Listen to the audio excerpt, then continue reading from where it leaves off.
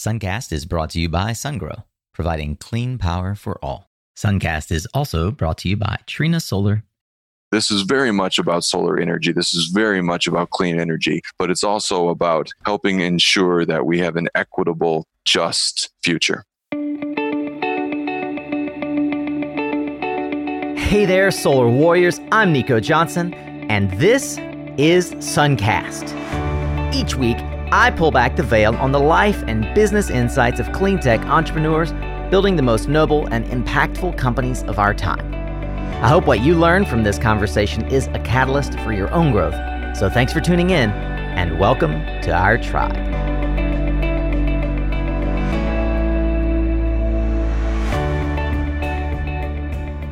Hey, welcome back, Solar Warrior.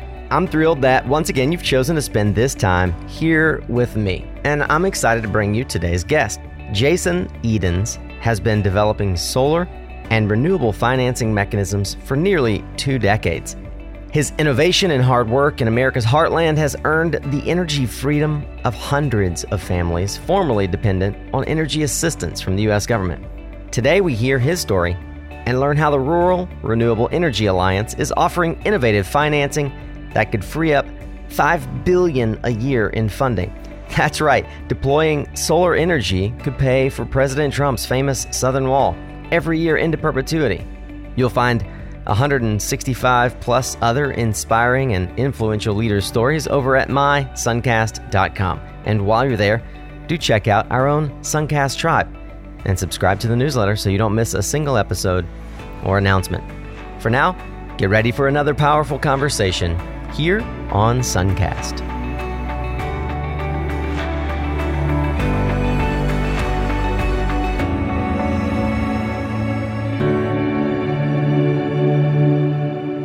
Okay, Solar Warriors, today we have a real opportunity to dig in with someone who is doing real work in the rural areas of the United States, really digging into how to fight energy poverty with solar power.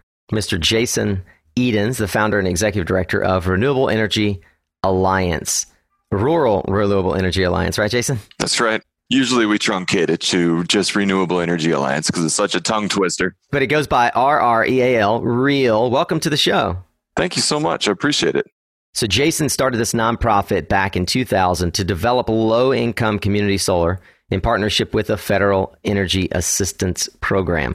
If you have no idea what that is, sit tight. We're going to tell you all about it and why fixing this problem would pay for Trump's wall, literally in 1 year. So Jason is a licensed building contractor and a longtime solar installer in his home state of Minnesota, where he and his wife run REAL, as well as care for a small pack of dogs. We're going to go back in time, and I want you to use this as a springboard to talk a bit about the core piece of your business, which is the Federal Energy Assistance Program. But take me back to a time where the idea of the Federal Energy Assistance Program actually became real for you. It became sort of visceral, and you understood how it works and that there was really a problem there. I want to use this time to set up what the problem is and how that actually pulled you into the solar power industry. Well, the genesis story or the origin story of REAL is personal for me because when I was going to grad school back in 99, I actually ran out of money during the heating season in Minnesota, which can be precarious. At that point in time, I was familiar with the Federal Energy Assistance Program because I grew up in a family that was intermittently dependent on energy assistance. So I kind of knew the suite of services that I could depend on as a low-income student. And so when I ran out of money during the heating season, I called the local energy assistance service provider. And rather than asking for bill assistance, I asked for a no-interest loan or maybe even a low-interest loan so I could buy a solar energy system to meet my own energy needs rather than depend on energy assistance as a safety net. Well, they said no. I said, oh. And then there was a remarkable stroke of serendipity because literally the next day, a family friend called, and that family friend was selling a home. The new buyer, as a condition of the purchase agreement, said, get that eyesore off the house. Well, that eyesore was a fully functional solar heating system. And so my wife and I literally drove down the next day and went dumpster diving. And we put this system in our truck. We installed it with lots and lots of help from friends and family. And almost immediately, it saved us enough money that we literally did not need energy assistance. So that was kind of the aha moment. That was the point at which I realized that if solar energy can empower a low-income family like myself in a very challenging, rigorous climate, right, then it's probably worthy of consideration elsewhere. And so that was the point at which I began to explore how solar could be integrated into energy assistance and how it could empower low-income families like myself.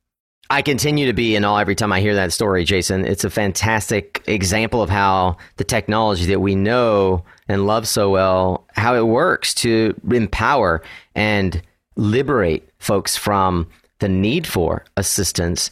And I think it's emblematic that the gift that was given to you actually created a scenario where you no longer qualified for the very program that you'd reached out to. I think that is amazing.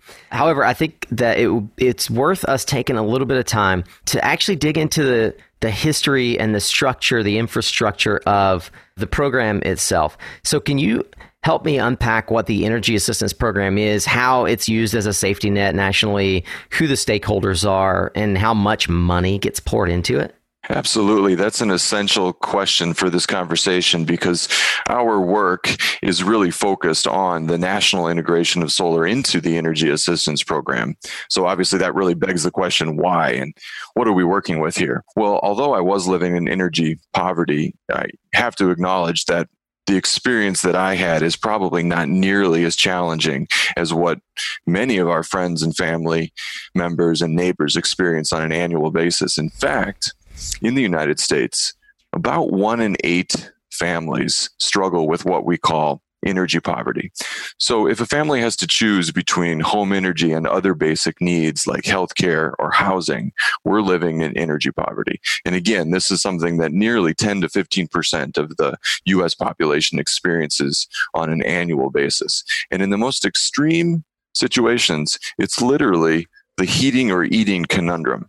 So if we just imagine one of our loved ones having to choose between heating or eating, that really evokes the challenge that many of our neighbors face on an annual basis. Well, fortunately for families that are struggling with energy poverty, there is a federal and national safety net that ensures their well-being. It's called energy assistance, or sometimes heating assistance or fuel assistance. Technically, it's the Low Income Home Energy Assistance Program, and it serves 96% of the counties in the United States. So this service is literally Key West, Florida to Point Barrow, Alaska, from Eastport, Maine to San Diego, California. It covers the entire United States, and it provides a critical service. It ensures the well-being of our low-income community members, right? But it's a very expensive, very carbon-intensive program. Just in the state of Minnesota, we spend more than $100 million every single year providing bill assistance. And again, I'm not being disparaging about the program because it is essential, but it just begs the question, is there another way? Is there a better way? Now, that's just in Minnesota, right? So if we look at Montana and Maine and Missouri, Massachusetts, we're actually looking at about $3.5 to $5 billion a year that are spent providing bill assistance to low-income families. But another interesting shortcoming of the program is that investment that we're making, that $5 billion annual investment that we're making, only serves 1/5 of the eligible population. So that's a massive investment. We're hemorrhaging public resources without actually empowering low-income families and without actually addressing one of the root causes of poverty. Basically, what we're asking is energy assistance a stopgap or a solution? Is energy assistance providing or postponing a solution? And the other major issue, of course, with energy assistance is that $5 billion investment goes directly to our friends in the utility sector. Over time, energy assistance in some way is basically serving as a fossil fuel subsidy. And even some international bodies have called it out as such. For example, the OECD has written a variety of papers basically describing the U.S. Energy Assistance Program as a fossil fuel subsidy. So we also need to ask ourselves, can we provide this same service in a way that's appropriate with our climate goals? Can we decarbonize LIHEAP? Can we provide the critical, necessary service of energy assistance, but can we do it with clean energy? More Right. specifically, can we do it with solar? It blows me away, Jason, that there's so much money. I alluded to it in the intro. So much money being deployed in the name of assistance and actually providing assistance, but only for 20% of the population in distress. And it's not a small token of capital that is set aside. I remember in the conversation you and I had in our pre-interview, you described how much lobbying goes into making sure this money gets allocated. I mean, it's akin to the Farm Bill in terms of a staple subsidy that we depend on as a nation and that most people have no idea it exists or how it works. The last point that you made as it being a de facto subsidy for the fossil fuel industry, I want to dig into before we get into your business model. Explain to me how fundamentally kind of the mechanics work that the fossil fuel industry vis-a-vis the utilities really depend on this subsidy. Utilities all across the United States are very familiar with and a part of the energy assistance service delivery model.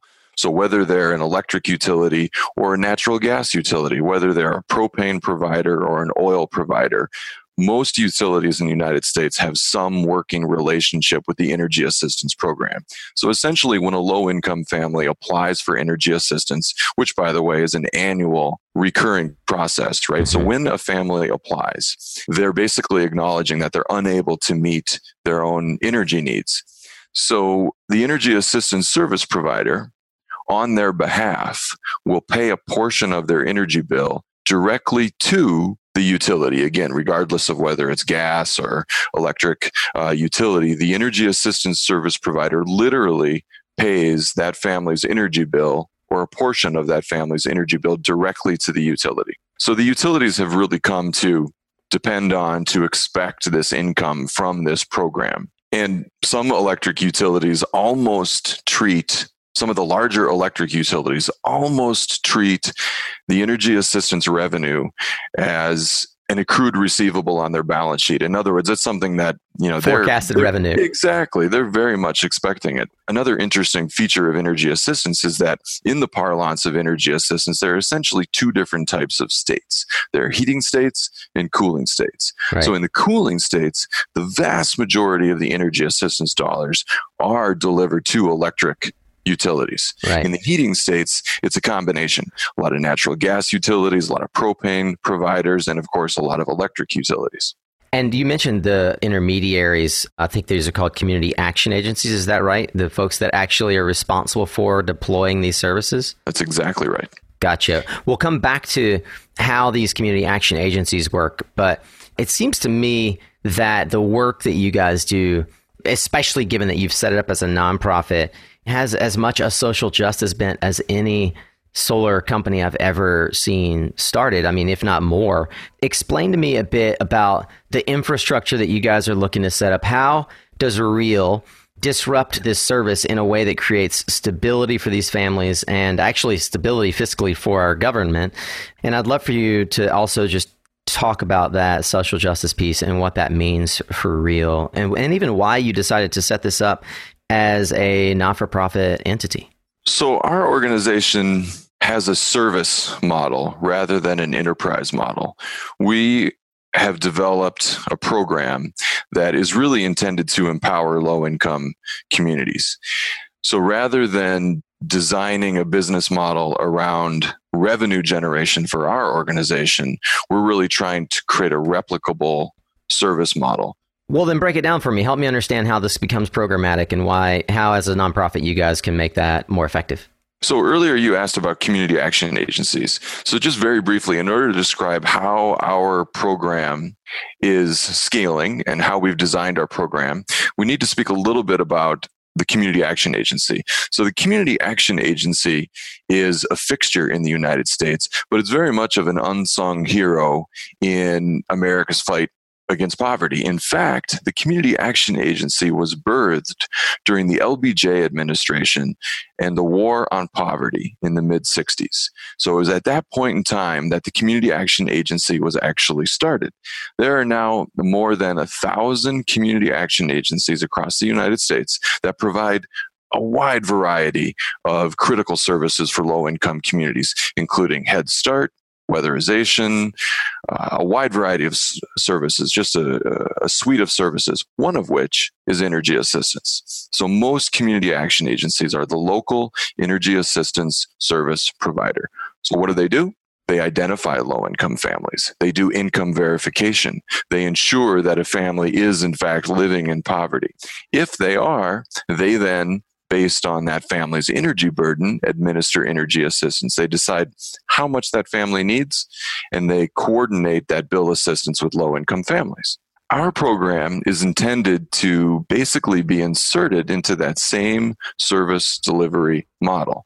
However, rather than simply paying a low-income family's energy bills, we work with the Community Action Agency to identify homes or families that would benefit from either a rooftop solar solution, a subscription to a community solar array that's managed by and hopefully owned by the Community Action Agency. And that model is what we call community solar for community action.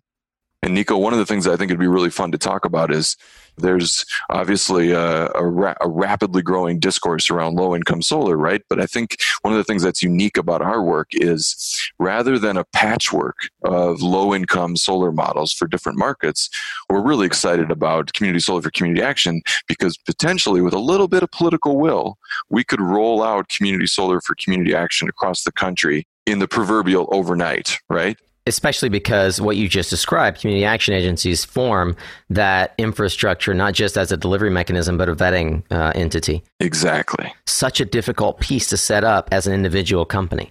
Yeah, a lot of the overhead that goes into the cost of the customer acquisition cost goes directly into that infrastructure, you know? I've got goosebumps. That's so refreshing to hear you say that because oftentimes that's lost on folks, but people in the solar community really understand the challenges of customer acquisition. So if the Community Action Agency be our customer acquisition partner. It sounds like a bit of a franchise model. Is that accurate? Well, it certainly could be developed in that way. I guess our thinking is that this is a model that the solar community as a whole, that your solar warriors across the country could embrace and be a part of. So although we're actually doing this work in the upper Midwest and a couple other markets in the United States, we really want to encourage our peers in the solar industry to do this in their communities and be the developers and be the providers. Yeah. You know, I really want to introduce you and get you to spend some time with John Bonanno over at New Energy Nexus, because what the work they're doing for Opportunity Zones is something that you guys could really repackage for your work. I could totally see how you would repackage this service in the template that they're doing and the business, sort of the business model switch that they made from even they were thinking of building a fund and servicing the opportunity in the solar sector by building a fund and deploying capital. Instead, they said, you know what, let's build all of the infrastructure. We'll be the legal Zoom of solar for Opportunity Zones. It seems to me that you have an opportunity because you've spent so much time thinking about how to solve this problem and putting the documentation in place, the infrastructure, et cetera. As a nonprofit, you're uniquely positioned to be able to say, come to us, we'll help you establish this in your state. We'll take a minimal fee just for processing, and we'll teach you how to do this. And it would, like you said, it would literally proliferate seemingly overnight, a model that could be utilized in all states. I'm really excited about that because we're really excited about Opportunity Zones and pay for success and pay for performance. And we actually think it's the future of solar finance. It totally is. Well, we'll get to the future of solar finance right now, actually, because one of the questions I have, and I'm sure that you're thinking there listening to this conversation, is how does Real make money? I mean, I just referred to like a way that you could make money, but you have a business model. You're able to do this since 2000, which is remarkable. 19 years you've been providing for your family and for the employees of Real as a nonprofit. Perhaps you could also give us some examples of how this model that you have structured is at work in other sectors so that we can sort of make some analogs. Well, my main answer to that, Nico, is No margin, no mission. A nonprofit is a business like any other. It's not a business model, it's a tax designation. So we are a 501c3 nonprofit, but like any other business in the United States, of course, we have to be earning revenue in order to do the work that we're doing. So no margin, no mission is kind of our mantra here at Real. So while we're doing service projects on behalf of low-income communities and affordable housing providers, we're certainly harvesting a margin so that we can keep our doors open and our lights on and keep on keeping on. There's no doubt about that. A lot of people have the impression that a nonprofit is just that. It doesn't actually profit. We certainly have profit on projects that we deliver. It's modest and we're not making a lot of money, and that's not what motivates most of the folks that work here. But obviously we have a team of nearly 20 people and we're paying living wages and people have great jobs here. So a lot of the projects that we do, especially some of the more innovative projects, more cutting edge, more bleeding edge projects, are certainly supported partially by contributed income, by philanthropic dollars, by generous donations from some of our community members. But we would be the first to acknowledge that is not a long-term sustainable business model. Again, we'd be the first to acknowledge that, which is why we're simultaneously working to develop innovative finance models to sustain this work. We're convinced that within 5 years, maybe 10 years, solar will be part and parcel of the National Energy Assistance Program. So until then, we have to continue to demonstrate the efficacy of our model, and that does mean that we are somewhat dependent on philanthropic dollars.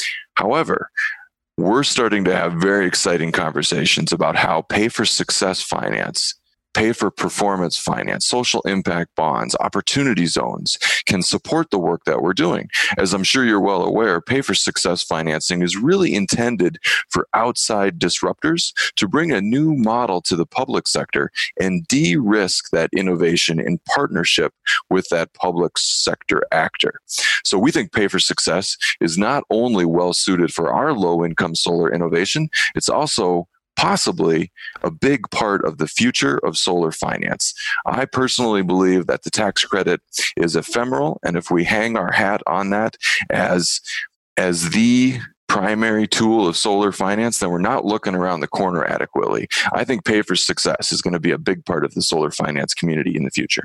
I expect that most here are lost on the idea of pay for success finance because this hasn't been deployed with at scale or with much success in solar. Could you bring it down to first principles and maybe point to the first project that you became aware of for how pay for success works? Yeah, absolutely. So the reason that we're excited about Pay for Success is because, again, it's really intended for outside actors to bring a new model to the public sector. This finance innovation is actually British in its origin. So it came across the pond some 10, 15 years ago. The first time it was ever deployed in the United States was for the New York State Department of Corrections. So many of you are probably familiar with Rikers Island, which is a juvenile detention center, and it's got a very high recidivism rate. It's basically a revolving door, right? A lot of the folks that end up in Rikers Island come back to Rikers Island. So a nonprofit entity approached the New York State Department of Corrections and said, hey, we can reduce your rate of recidivism by 10%. And if we do, you will basically adopt this innovation and it will, of course, dramatically reduce your recidivism, right? Well, the New York State Department of Corrections said, sounds like a good idea, but who the heck's going to pay for it? Well, the nonprofit disruptor, this outside entity, had already shouldered up with Goldman Sachs. Goldman Sachs was going to pay for the innovation. And the thing that's particularly unique about pay for success or pay for performance is that you have to achieve a certain measurable outcome in order for the public sector actor to be obligated to pay back the debt. If that performance is not achieved, the financier does not get paid back. So in this particular case, this first Pay for Success or social impact bond project in the United States, they were aiming for 10%, which was mutually agreed upon by this group of stakeholders, which is another unique aspect of Pay for Success. It's a very collaborative process. Everyone agreed that 10% was reasonable and achievable. So Goldman Sachs paid for the innovation. over a certain time horizon, about 8.4 or 8.5% reduction in recidivism was achieved.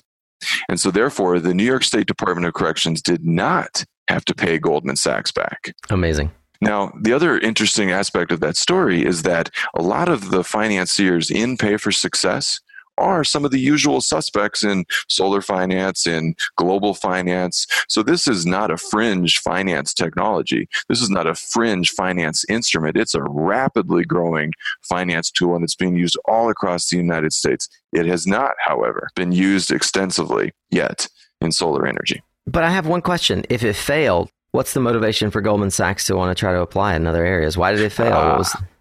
Good question. So I asked the same question when I was first starting to learn about this and get excited. My understanding is that it's basically an anthropological shift. You know, people like you and I now are very committed to ensuring that any investment dollars we have offer a triple bottom line. So there's been a shift in the mindset of investors, and it's more important to a larger percentage of investors to ensure that there's some sort of social benefit. So entities like Goldman Sachs and others now have dollars at their disposal to invest in projects of this nature. That's my understanding.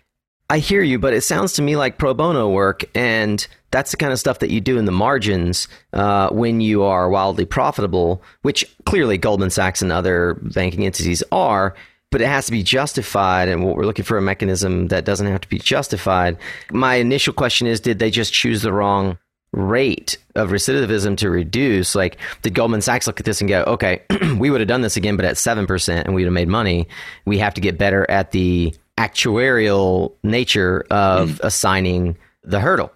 So how do we extrapolate then a Goldman Sachs failure and what appears to me on the surface still as something that would fall into like pro bono work into a viable business model? That's what I'm hoping that we can drill down on.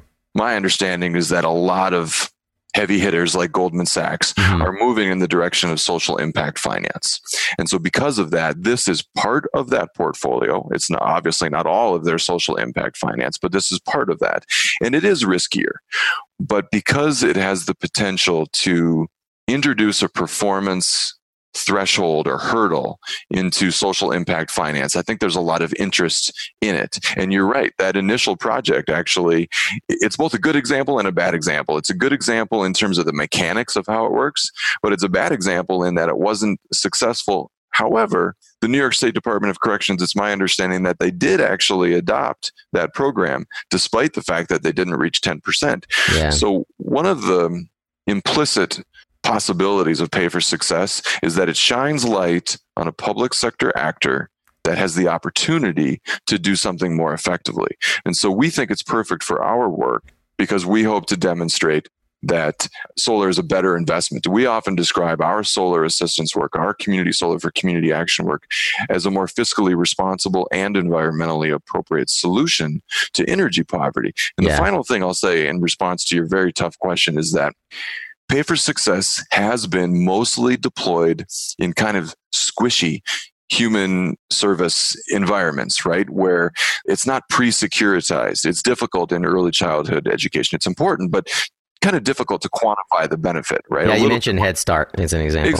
Exactly. One of the reasons that we're really excited about using it in our program model is that there's an extent to which the investment is pre-securitized. We all know what the value of the energy generation is going to be, and that's all above and beyond the human benefit of reducing energy poverty, the qualitative benefit of ensuring that our low-income neighbors have agency in choosing where their energy comes from, right? So the fact that we know what the low-income solar asset is going to do makes it a secure investment for players such as Goldman Sachs and others. Well, I can tell you, we have some solar warriors out there who've made a decision in their career to focus on the social impact, and this is going to resonate with them. I love the idea, and that's one of the reasons why when your team reached out to me on Twitter and you and I had our first call, not only was I just struck with awe for the work that you guys are doing, but it seems like a gap that needs to be filled. And I certainly hope that if there's anything that as the Suncast community, the Suncast tribe, we could do to help you further that business, folks will certainly reach out. Towards the end of the episode, we'll certainly give them the opportunity to do that. You know, one of the most common struggles I hear from you solar developers out there is the management process for your portfolio of projects under development. And that's exactly why FTC Solar created Atlas. It's the answer to managing this complex process. Atlas simplifies the collection and storage of project-level information, putting everything related to the project quickly within the stakeholders' reach. This lets your experts in real estate, utilities, power contracts, technology, and finance all communicate much more effectively. To learn more and request a free demo, please head over to go.ftcsolar.com/suncast. Or you could just click on the FTC Solar banner at mysuncast.com. I want to ask if there are things that come to mind for you as you've been doing this for 19 years that stand out as moments of clarity for you as an entrepreneur, things that you would advise yourself sort of looking back, either to hold on, not lose faith, or core elements of learning that you say contributed to the ability for you guys to persist for this long? The thing that's been of great value to us is, I guess, what we loosely call adaptive management, right? I mean, there's always the new, and that's particularly true in the solar industry. So one thing that's been of great value to us is just being nimble, being adaptive, and actually applying that to our management strategy, our business development strategy. The solar coaster has not been kind in many markets, and so you have to learn to roll with the punches. The other thing that's been really useful to us is just gumption, stick-to-itiveness. You know, I mean, when we started in 2000, we were pretty much a lone wolf in terms of talking about solar within energy assistance, and people generally said, you can't, you know, and most people still say that, actually.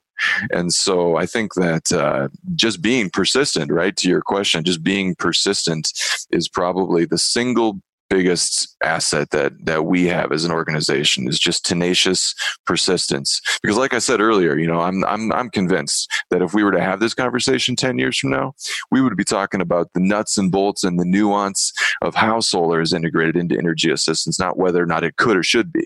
I love you bringing it back to that sense of grit. And if there's one thing that stands out for me as a core element for all entrepreneurs, but certainly when I look back at the 154 interviews I've done with founders and entrepreneurs in this business, grit is a core element. The ability to find the thing that they believe is going to work and persist even in the face of difficulty. And when you could just turn the corner and make money in other ways that would be easier. So you have a very traditional business as a subsidiary to the nonprofit. So we're a little bit of an anomaly in the nonprofit sector in that our nonprofit business actually owns a subsidiary. In fact, in 2014, our nonprofit took program and spun it off to become a self-standing business, and the nonprofit now is the sole owner. So that subsidiary is a general and electrical contractor, and it does market rate solar design build throughout the upper Midwest. And we deliver solar design build services to the residential, commercial, certainly those two markets, as well as schools, local units of government. We do some smaller utility scale work. And so that subsidiary, you know, it certainly isn't a cash cow, but it's definitely becoming a cash calf. And because we're encouraging self-reliance among our low-income clients, so we also, as a nonprofit, want to walk our talk. We want to also be as self-reliant as we can be as an organization. Right. So the wholly owned subsidiary generates revenue for the nonprofit to continue to do the work that it does. Not all of it, not even close to half of it, but over time, we're hoping that it will become part of our sustainable business model so we can continue to lean in on this conversation. Another way that you are able, I believe, to lean into the grit and the adaptive management is through learning from those around you. Mentors, folks that have poured into your life. What are some key lessons and takeaways from the most important mentors in your life or career? And how do you then turn that as a learning for your team? It's kind of ironic because one of the things that we've learned is to continue to be open to learning. You know, when we first entered this space, we were potentially overconfident in terms of exactly how it would work, exactly how solar would be integrated into energy assistance, exactly how we would serve families. And we quickly realized that we didn't know enough about the community. We were motivated more by passion than actual professionalism. And so I think one of the things we've learned from our mentors is to continue to learn and to continue to be open to modifying, tweaking, adjusting our tack, if you will. I love that. What I hear you saying is don't be overconfident in exactly how your business model and plan is going to be executed.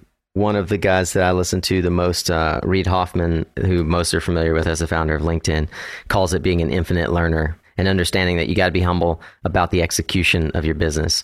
You can hold that delicate butterfly in your hand, but you don't know exactly when it's going to take flight. Yeah, the other thing I would probably say in response to that is a lot of the folks that were part of the early team at Real were, environmental and social justice activists, frankly, right? And so we didn't know a great deal about business management. So we immediately had to turn to mentors to make sure that we could make it to year 2 and year 3. And one of the things that I learned early on is the value of a big value proposition, right? Because we were initially motivated as activists by environmental and social justice, we were really only looking at our work through one lens. But over time, I've come to realize, if not even embrace, a lot of the conservative arguments for the work that we do.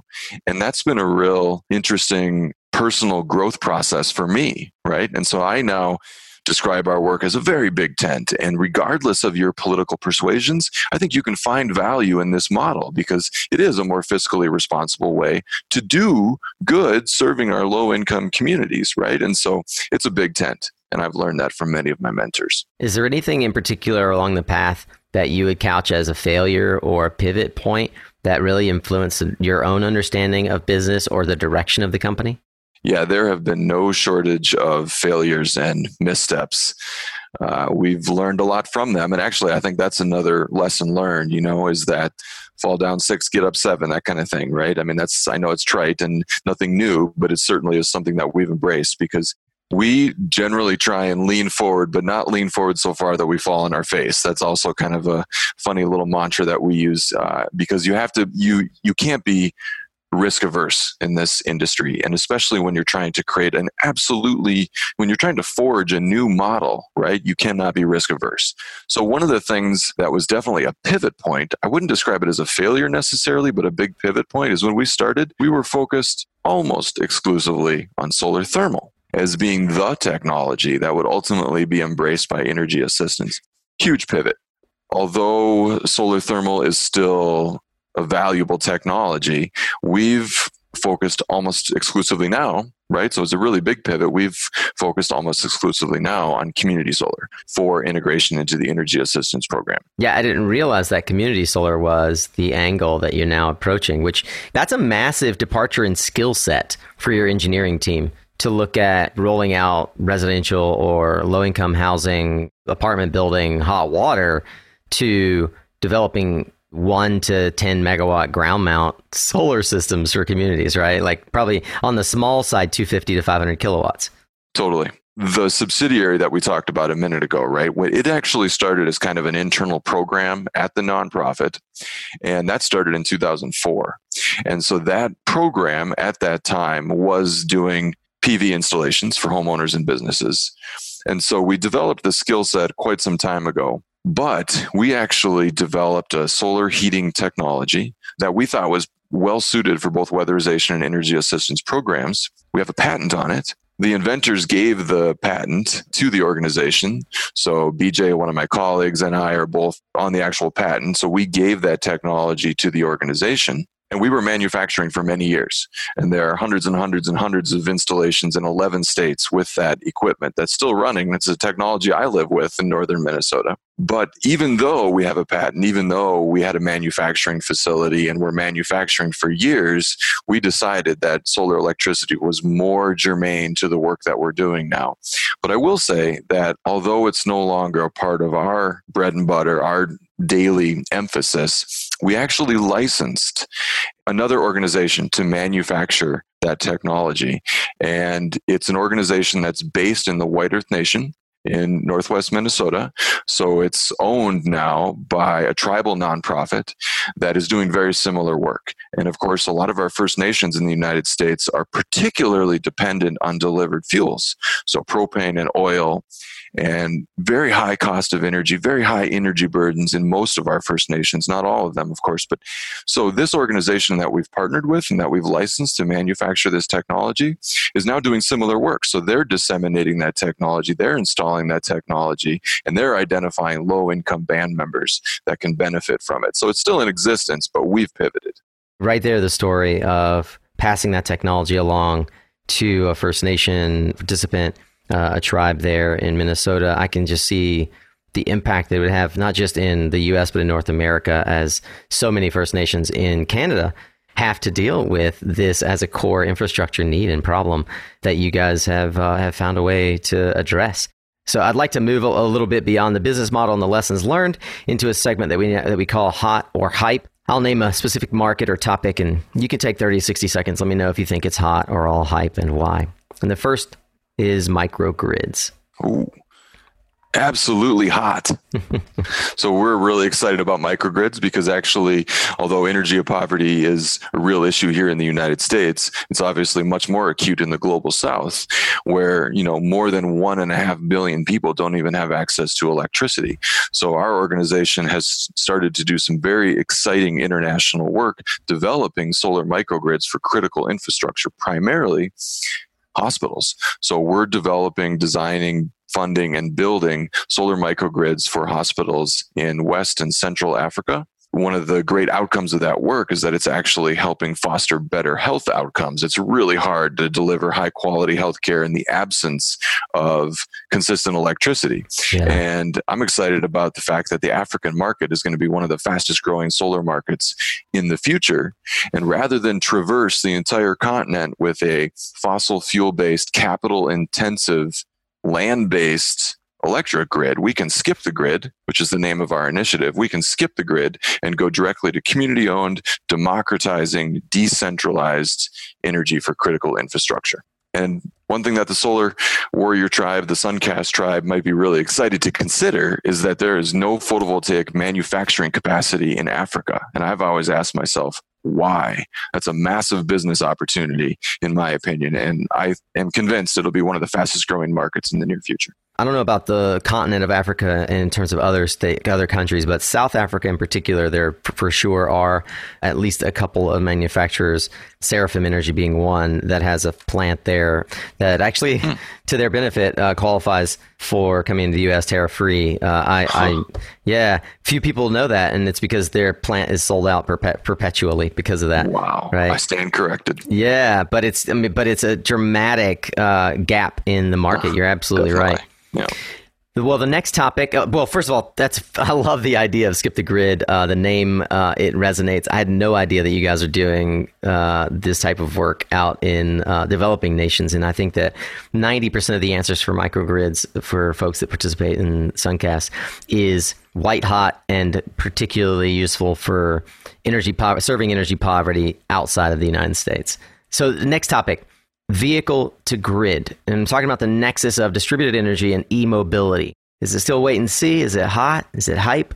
I mean, it's definitely hot. There's no doubt about it. But I guess it's just kind of a question, who's it hot for, right? Mm-hmm. I mean, we're still seeing so many communities where, there's virtually no opportunity to even participate in the clean energy sector for many low-income families.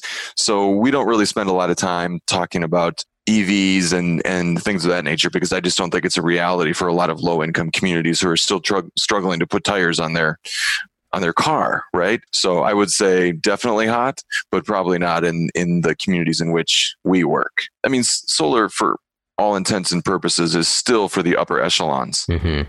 And that's probably even more true for EVs, right? The next topic is blockchain, and particularly how blockchain is being utilized and deployed within the energy sector. Hot or hype? Again, I'd probably say hot, but I really need to learn so much more about it. I've got a major blockage when it comes to blockchain. I just don't get it yet. Yeah, confession. Totally. Well, that's fine. Well, here's one that I feel you will have an answer for. Are there any particular markets or market mechanisms that you do believe are hype? I actually have been a bit of an outsider in terms of tax equity. Mm-hmm. I've always been a little bit skeptical about the value of tax equity, particularly in low-income solar finance. My concern is that tax equity really leads to a situation where the vast majority of the benefits of that project are on behalf of the financier and not the low-income community. So when tax equity is part of the capital stack of a low-income solar project, a great deal of that value, of that revenue, is immediately on behalf of the financier, not the low-income community. Yeah, it also leads to bloated projects for the sake of harvesting the tax equity. Exactly. Yeah. Without pointing to companies or names, we saw a lot of that in Louisiana, didn't we? And not just Louisiana. I don't want to pick on one state, but there's a lot of examples in the country of programs targeted towards low income where solar companies step in with huge tax equity backers and are selling $6 a watt solar systems. Exactly. And it's very closely related. So I'll also say that a lot of low income initiatives are siting projects in low-income communities, but we've always said that proximity does not equal inclusivity.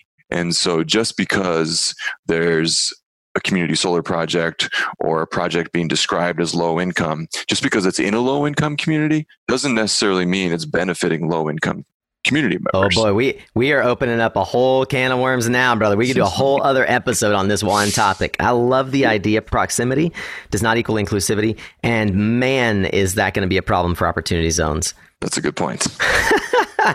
Well, leaving that aside, it might be fun actually just to have, I think it's going to be fun to have that conversation with you and John and all the folks that are looking at opportunity zones, because so much money is going to be poured into low-income neighborhoods, which are why they're called opportunity zones. And it is a scheme. Let's be honest, it's a tax scheme for the rich to get richer, but it's one that we're desperately trying to figure out how can we harness this dragon, right? So much like the Energy Assistance Program, which has been up to date, de facto fossil fuel subsidy. You are doing, the Lord's work, as they say, trying to harness that activity and the infrastructure built in there to redeploy those dollars, to save those dollars by accessing renewable, sustainable power.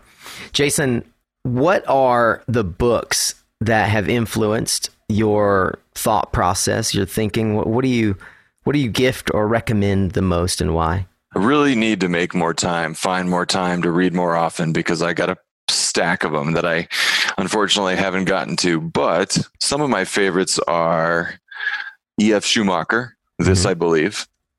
Another one is probably Fritjof Capra, Turning Point. Fritjof Capra is the author. He also wrote The Tao of Physics, but I believe it was his next book was called Turning Point. How do you spell that name? I've never heard of it. I think it's Fritjof, and then Capra is just Capra. Fritjof Capra. I spelled that completely wrong. I believe he's a professor of physics here in the States. Another one is Lauren Isley, The Star Thrower. The Star Thrower. What's that all about? It's a collection of short stories. They're philosophical, inspirational, somewhat metaphysical, maybe. Those are a couple books that have definitely been influential to me. Those are all nonfiction, of course. Any fiction that's been on your reading list lately? I'm a big reader of Octavia Butler. Parable of the Sower, Parable of the Talents. It's speculative fiction. I love speculative fiction. What does life look 20 years from now, 25 years from now?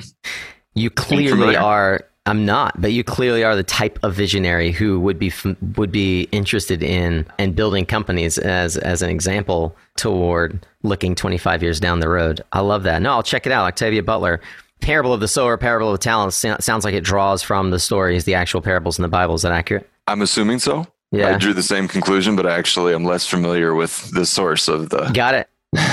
Fair enough. Jason, what habit or consistent practice do you feel has given you a particular amount of leverage or the greatest impact in your work?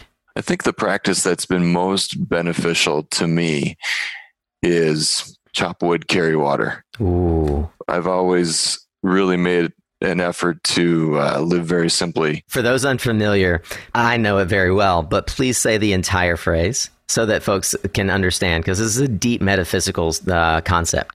Before enlightenment, chop wood, carry water. After enlightenment, chop wood, carry water.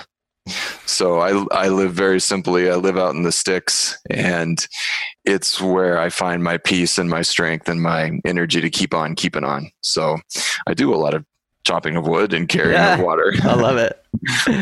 Very literal in your sense, very Indeed. Metaphysical in my life. That has been one of the phrases, I believe accurately credited to the Buddha, that stands out for me as a guiding principle. Even as a Christian, it's something that stands out to me as a guiding principle. There's a lot in the metaphysical realm that Christians get wrong, frankly. So I love it, man. I love that is for you a guiding principle and a consistent practice in the way that you think. Well, as we wrap up here, where can people find you, Jason? How can they tap into the work that you're doing and touch base and stay connected? Oh my gosh, please visit us at real.org. That's RREAL.org. And of course, also on Facebook and Twitter and LinkedIn. I'll link to them in the show notes, but do you know the Twitter handle offhand? I do. It's at Real Solar. RREAL Solar, right? Correct. RREAL Solar. That's and correct. Shout out to the person that manages that account, because that's how this event came to be. That's how we met, and I'm able to now be friends with such a deep thinker and entrepreneur. I love it. I'm going to link to your LinkedIn. I'll also link to the Real LinkedIn page. Do you want to share, is there an email or another way that they could reach out to your team? Please contact me at jason@real.org. And as we go into the home stretch here, how can the Suncast audience help, Jason? What ask would you have? You've got an audience of thousands of people here. You know, it would be incredible if the Suncast tribe would reach out to their policymakers in their community to learn more about energy assistance, and also to advocate for the decarbonization of energy assistance, for the integration of solar energy into the energy assistance program, both the local program and the national program, and to encourage that all low-income community members can have the ability to choose where their energy comes from. You know, we have an opportunity as a part of this energy transition to not only move to a clean energy economy, but also to address income inequality, to ensure greater equity in society. So this is very much about solar energy. This is very much about clean energy, but it's also about helping ensure that we have an equitable, just future. It's noble work, Jason. I also want to make a call out to the tribe. If you're listening to this and you work for a marketing agency, you work for a PR firm, and you can find it in your budget to help Real, they, like every nonprofit, have real needs from a messaging and a PR perspective. To get this message out is not easy. It's not free. I would just make the call to our tribe. Please take it upon yourself. If you have the bandwidth and the budget, reach out to Jason, offer your services. I believe in what they're doing, and I want to see this message proliferated. And I'm really grateful to have had the opportunity to bring him on the show today. Well, let's end today with a bold prediction, Jason. What one thing do you see happening in the market that perhaps nobody else is tracking? I think I know what it is, but what's in your crystal ball? I predict that in 5 years, in 10 years, solar energy will be very much a part of the energy assistance program. We and many of our partners are forging a new model of energy assistance that will be a part of our nation's future. And the 40 million Americans that are living in energy poverty will have the opportunity to benefit from the cost stabilizing qualities of solar energy. Jason Edens is founder and executive director of the Rural Renewable Energy Alliance, RREAL.org. And it has been a fantastic honor to have you on the show today, Jason. Thanks for sharing about a topic that I wager many are going to be newbies to. And I hope that we as a tribe not only take up the torch, but reach out and see how we can help. Thank you so much, Nico. I really appreciate your interest and your time. Well, that's a wrap on today's conversation, Solar Warrior, but the discussion does not have to end here. Oh no. I hope that, as you were inspired by this episode. And if you were, we'd love to know about it. Jason and I met through #Energy Twitter, so it's fitting that we carry on a conversation over there as well. Would you mind posting your thoughts on Twitter or LinkedIn and tagging Jason, the Real folks, and I?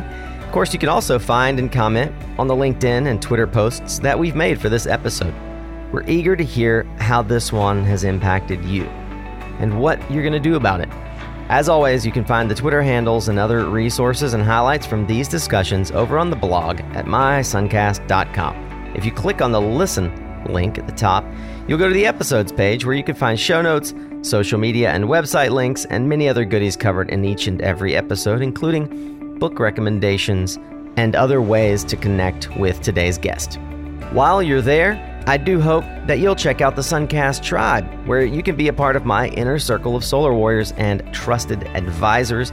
We have a thriving conversation going on over on Slack, checking out our book club and book recommendations, as well as digging in at things like SEO. And of course, where folks are going to be traveling and meeting up. Our Suncast Tribe exists on WhatsApp, on Slack, in many different areas, but you have to join to be a member. Click on that member button to learn how to gain access to that and uncut interviews, tribe exclusives that just don't make it into the Suncast feed. Of course, you can also subscribe to the newsletter where you'll be notified when the new episodes are out, and perhaps where I'll be next in the world. And hey, speaking of next, do tune in next week where we'll meet Alex Bajanoff of Lumen, another Charlottesville-based entrepreneur who aims to disrupt the smart home market. Well, I truly value your smart investment here each and every week. Remember, you are what you listen to. Thanks again for showing up, Solar Warrior. It's half the battle.